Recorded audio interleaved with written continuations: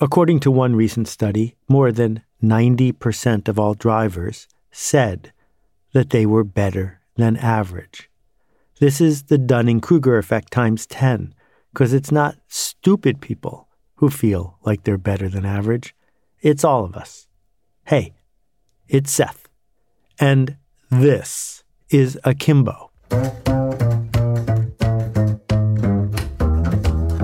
We'll be back in a second to talk about surgeons and you. But first, here's a message from our sponsor.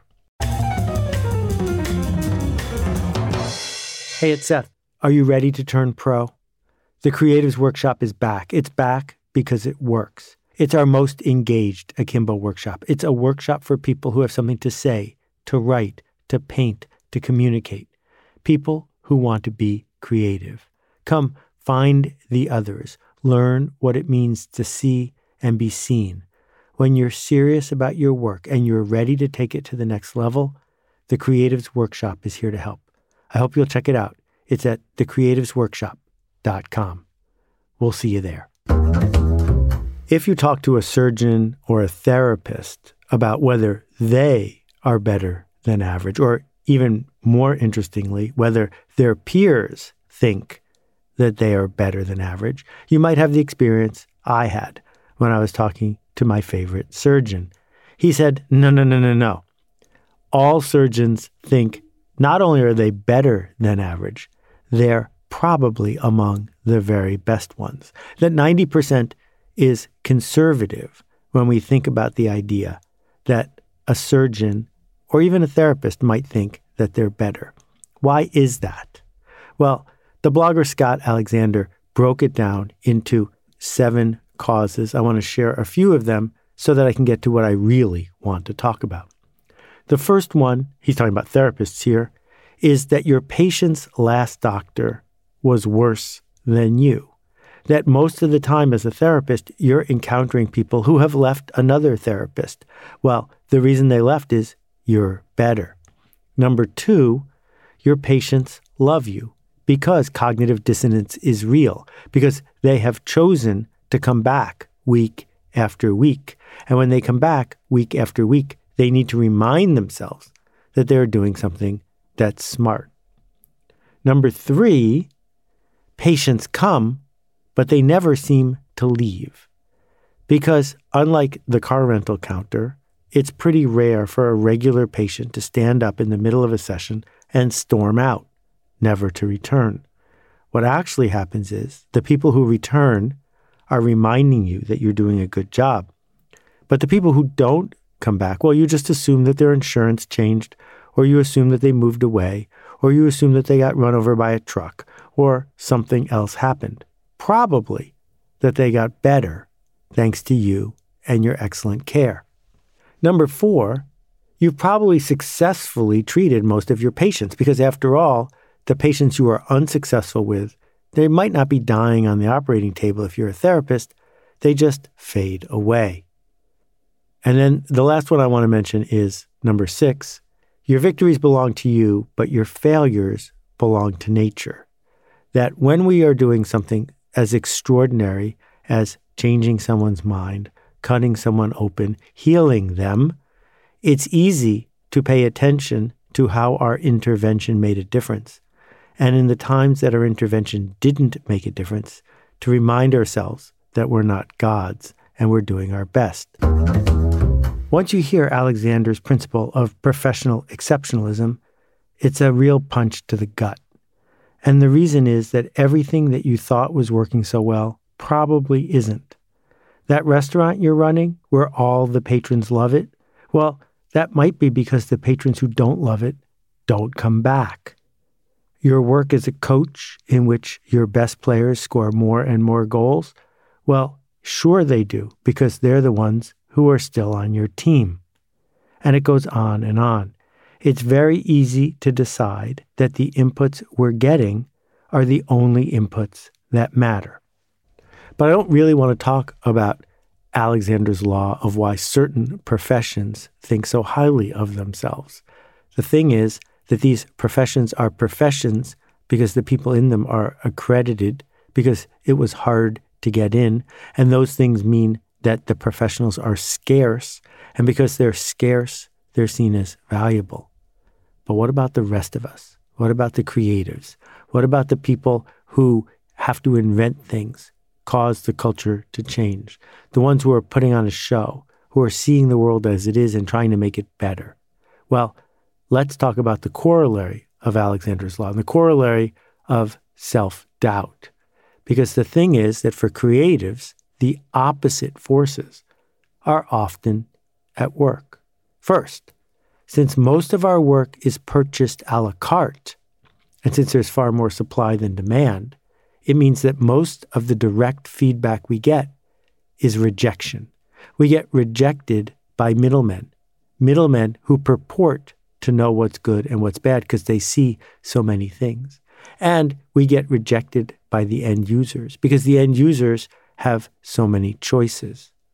Second, since the work we do involves widely available tools like a keyboard or a crayon, the group of people who believe that they can do the work we do, or even better, improve it, is very large. So when we bring a logo to a committee meeting, it is a certainty that it will not survive the committee meeting unscathed, because everyone knows what a logo is. Everyone can imagine what it takes to draw a circle or a squiggle or a line. Everyone is thus the creator and consumer of logos. No special skill required. So we look at the horrible logo that Hillary Clinton used when she ran for president, and it's easy to say, I could have done better, because a 3.5-year-old could have done better, because anyone could have done better, because we're busy making things that anyone could make. Number 3, since many of us have a transient base of fans, meaning, for example, that music lovers like many musicians, not just one musician, if that musician stopped performing, few people would be bereft. They would simply switch to some of the other options they have for music. There's a great deal of churn in the fan base. Number 4, since negative criticism is easier to spread than positive feedback, most public criticism of our work is negative. Because, particularly if you're a professional, you're going to get your restaurant review read if you scathingly tear apart a new restaurant. Not if you say, it's pretty good, it might even be worth the money. And, of course, customers who are fairly satisfied, rarely fire up Yelp and post a 4-star review. Number 5, because we work in novelty, our existing customers are often hesitant to return because someone else, anyone else for that matter, can offer more novelty than we can. Here we are more than 100 episodes into Akimbo. I am not blowing you away with the new format because I don't have a new format. If you want a new format, you're going to go somewhere else. And number 6, one of the biggest ones, because creative magic is truly breathtaking, the audience, and yes, the creators, are chasing a once-in-a-lifetime moment. That concert we went to when we were 18 years old, that meal we ate at our first date, that engagement we had with a piece of software that totally changed the way we thought computers could work. These, by definition, are rare. So most of our interactions don't meet that standard. As a result, we are busy creating our change, showing up in the world, in a world where no one knows anything, but everyone is an expert at the very same time, showing up with our best work in that moment for people who are hoping for a life-changing home run and who are easily disappointed when it doesn't show up. Busy creating the new for the people who seek the new and disappointing those who want the same old thing. When we spiral it all together, what we end up with is a world where almost nobody who creates gets the benefit of the doubt. Most of all, they don't get the benefit of the doubt from themselves. Now, there are 2 forces at work that are countering this. The first one is the idea of tribal connection.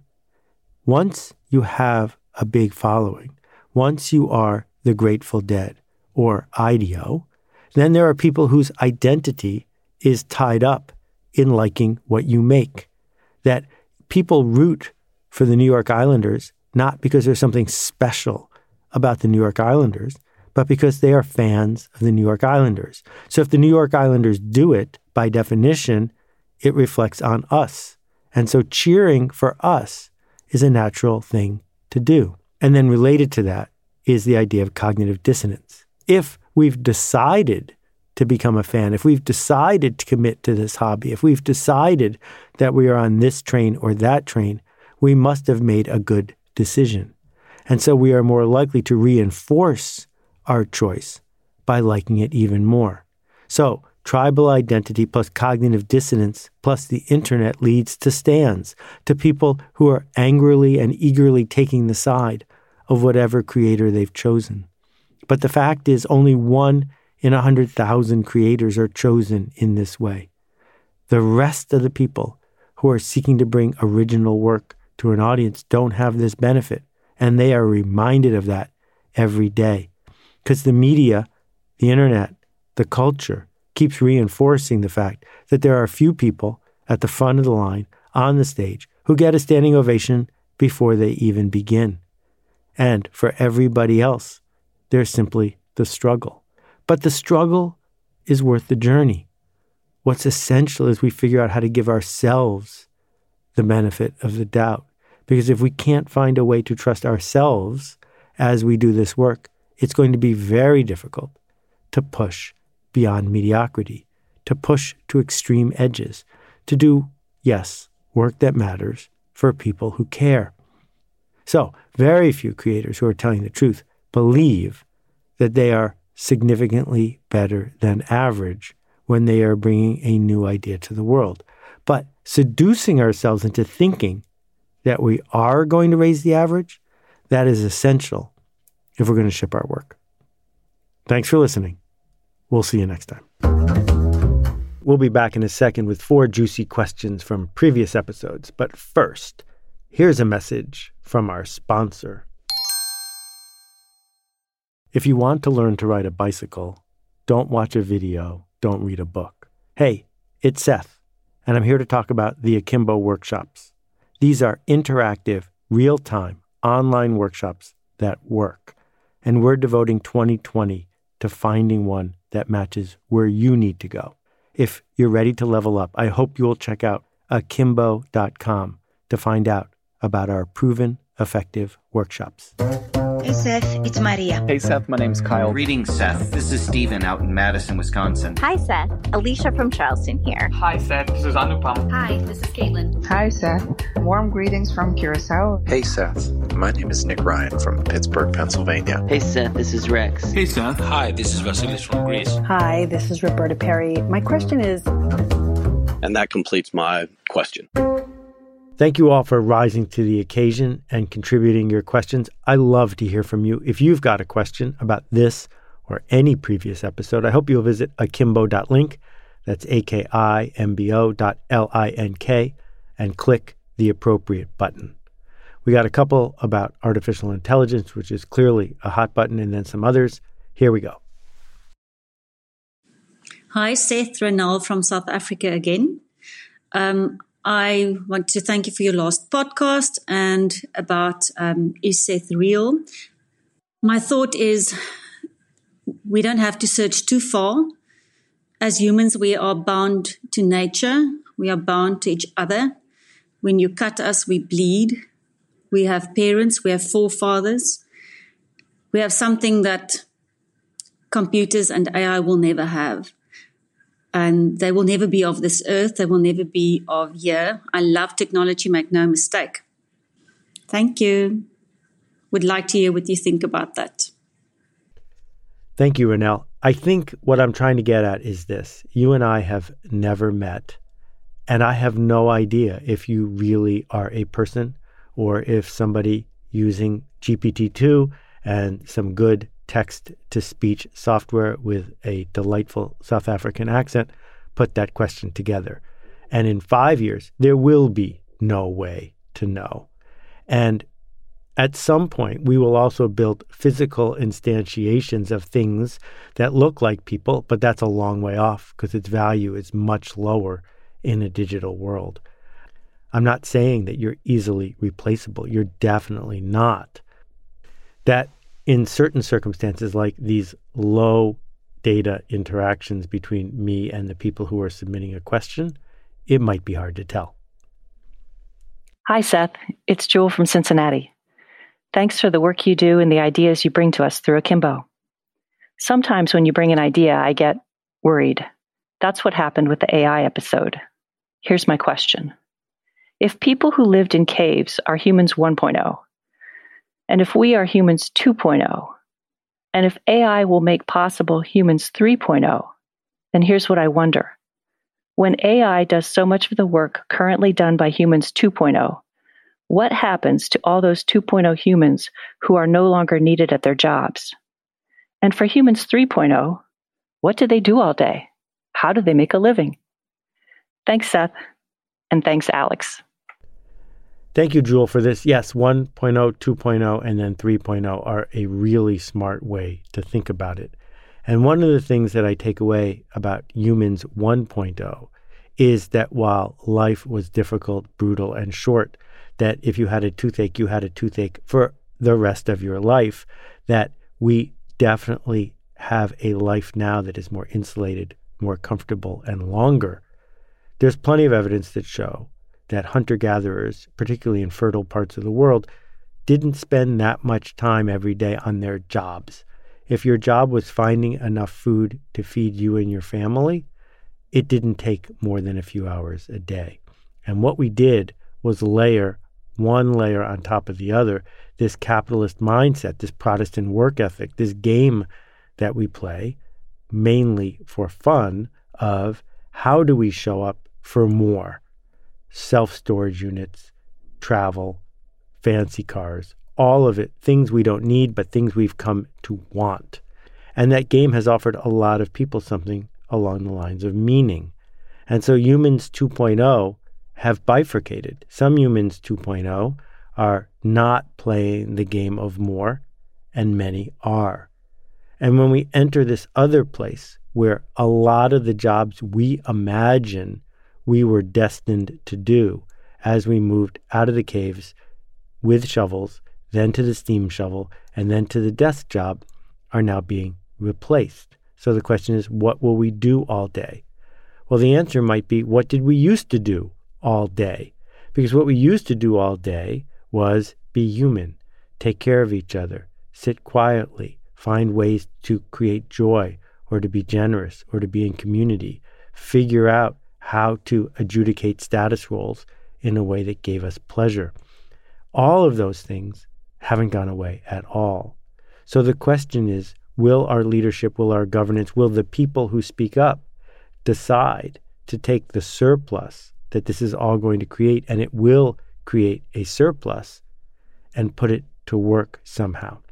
So a simple example is, imagine what happens when your doctor or your therapist knows more than they know right now and is available to you 24 hours a day whenever you want, for as long as you want, for free. In that model, what will we do? First, with all the doctors and therapists, but second, with the surplus it creates in increasing our health and well-being. Lots of hard choices to make. I don't believe $1,000 a month universal income is the answer. I don't even think it's close, because humans, while we need food and shelter, also need a sense of meaning and connection. And if we simply strip away what we think of when we think of what we do all day, we will strip away a lot of what it means to feel productive, to feel connected.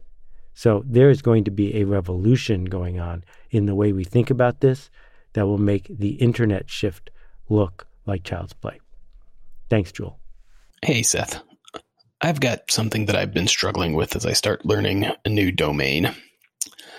I'm curious how you would contextualize this and where your thinking might take you. So here goes. With so much information at our fingertips, how do we know what's worth memorizing Is anything worth memorizing? Thanks for all you do. Seth, this is a great question, and I'd like to articulate something I've been thinking about, which is that maybe there's two kinds of memorization. Maybe there is the memorization that comes with doing the work, the memorization of practice, that if you sing Old Black River by the Doobie Brothers enough times, you will be able to, 20, 30, 40 years later, remember the choruses. You didn't memorize it for a test. You memorized it because you wore into your brain over and over again a pattern that now you can effortlessly bring back to the fore. The other kind of memorization, I believe, is a fairly modern sort of memorization. And this is the short-term memorization of proving to an external body that somehow you put in the effort to, in the short term, memorize something. There are countless things that I memorized on demand, and I can't remember any of them. But I can still remember Old Black River, Keep on Rolling, Mississippi Moon, Keep on Shining on Me. And I might even have gotten part of it wrong, but I think I've memorized it. So my answer to your question is, I think it's really important we memorize through practice all of the things that affect what we do and how we do them in our professional and personal lives, because it saves us from leaving that moment of flow and looking it up.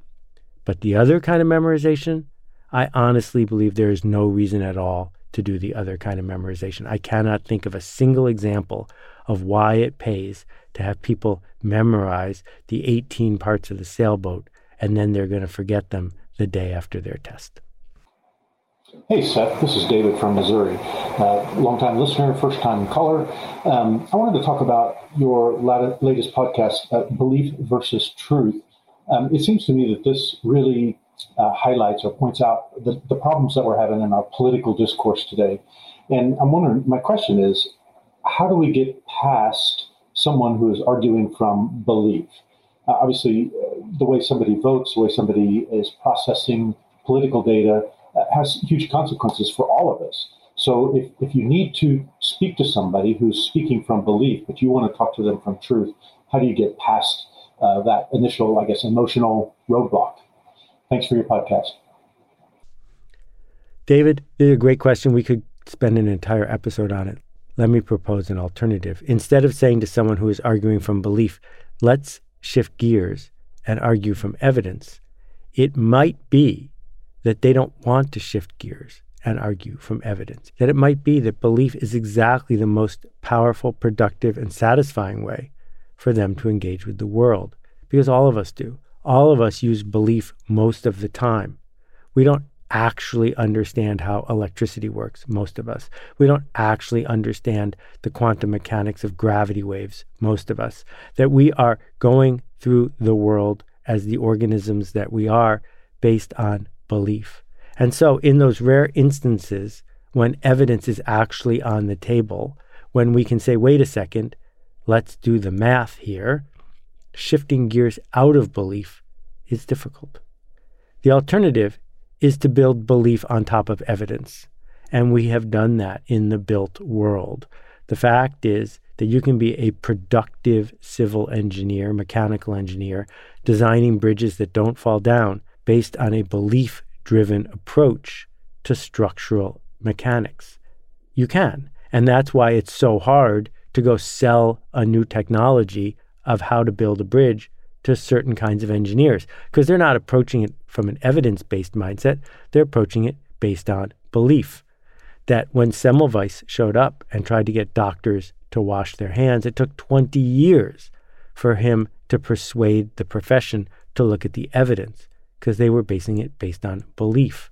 But what we know is that if we can build new beliefs that work better, that you can sell, because it's belief versus belief. And we can look at the underpinnings of why someone believes something. Where are the status roles? Where are the tribal connections? Where is the place where they feel safe or powerful or are avoiding fear? That if we can build pillars of belief that are actually functional, we have a chance of not only changing actions, but also uniting people back into sync so we can move forward. Thanks for all your questions. I hope everyone is well and safe. We'll see you next time. Mississippi moon, won't you keep on shining on? Oh, black water, keep on rolling. Mississippi moon, won't you keep on shining on? Oh, black water, keep on rolling.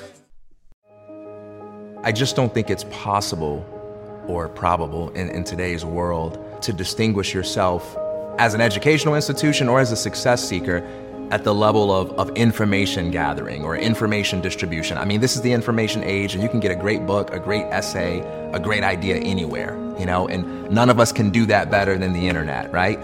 There is no great thought leader who can outthink the internet. Like, we have data. What Alt MBA gets right is it puts you in a context where you're part of a community that says, yeah, that's good. You got access to ideas, you got access to information, that's awesome, but when are you going to show up? When are you going to face that blank page? When are you going to face the possibilities within you? When are you going to face those fears? I'm not going to let you hide. You got to show up. And that's the hardest part. And it sounds simple. It sounds very commonsensical, but it's the number one reason why we don't write that book. It's the number one reason why we don't ask that question. It's not because we don't know or we don't have the information. We don't have an environment and we don't have a support network that makes it feel like showing up is possible for me. Not just possible for the success stories I see out there, but I can show up. Consider the Alt MBA.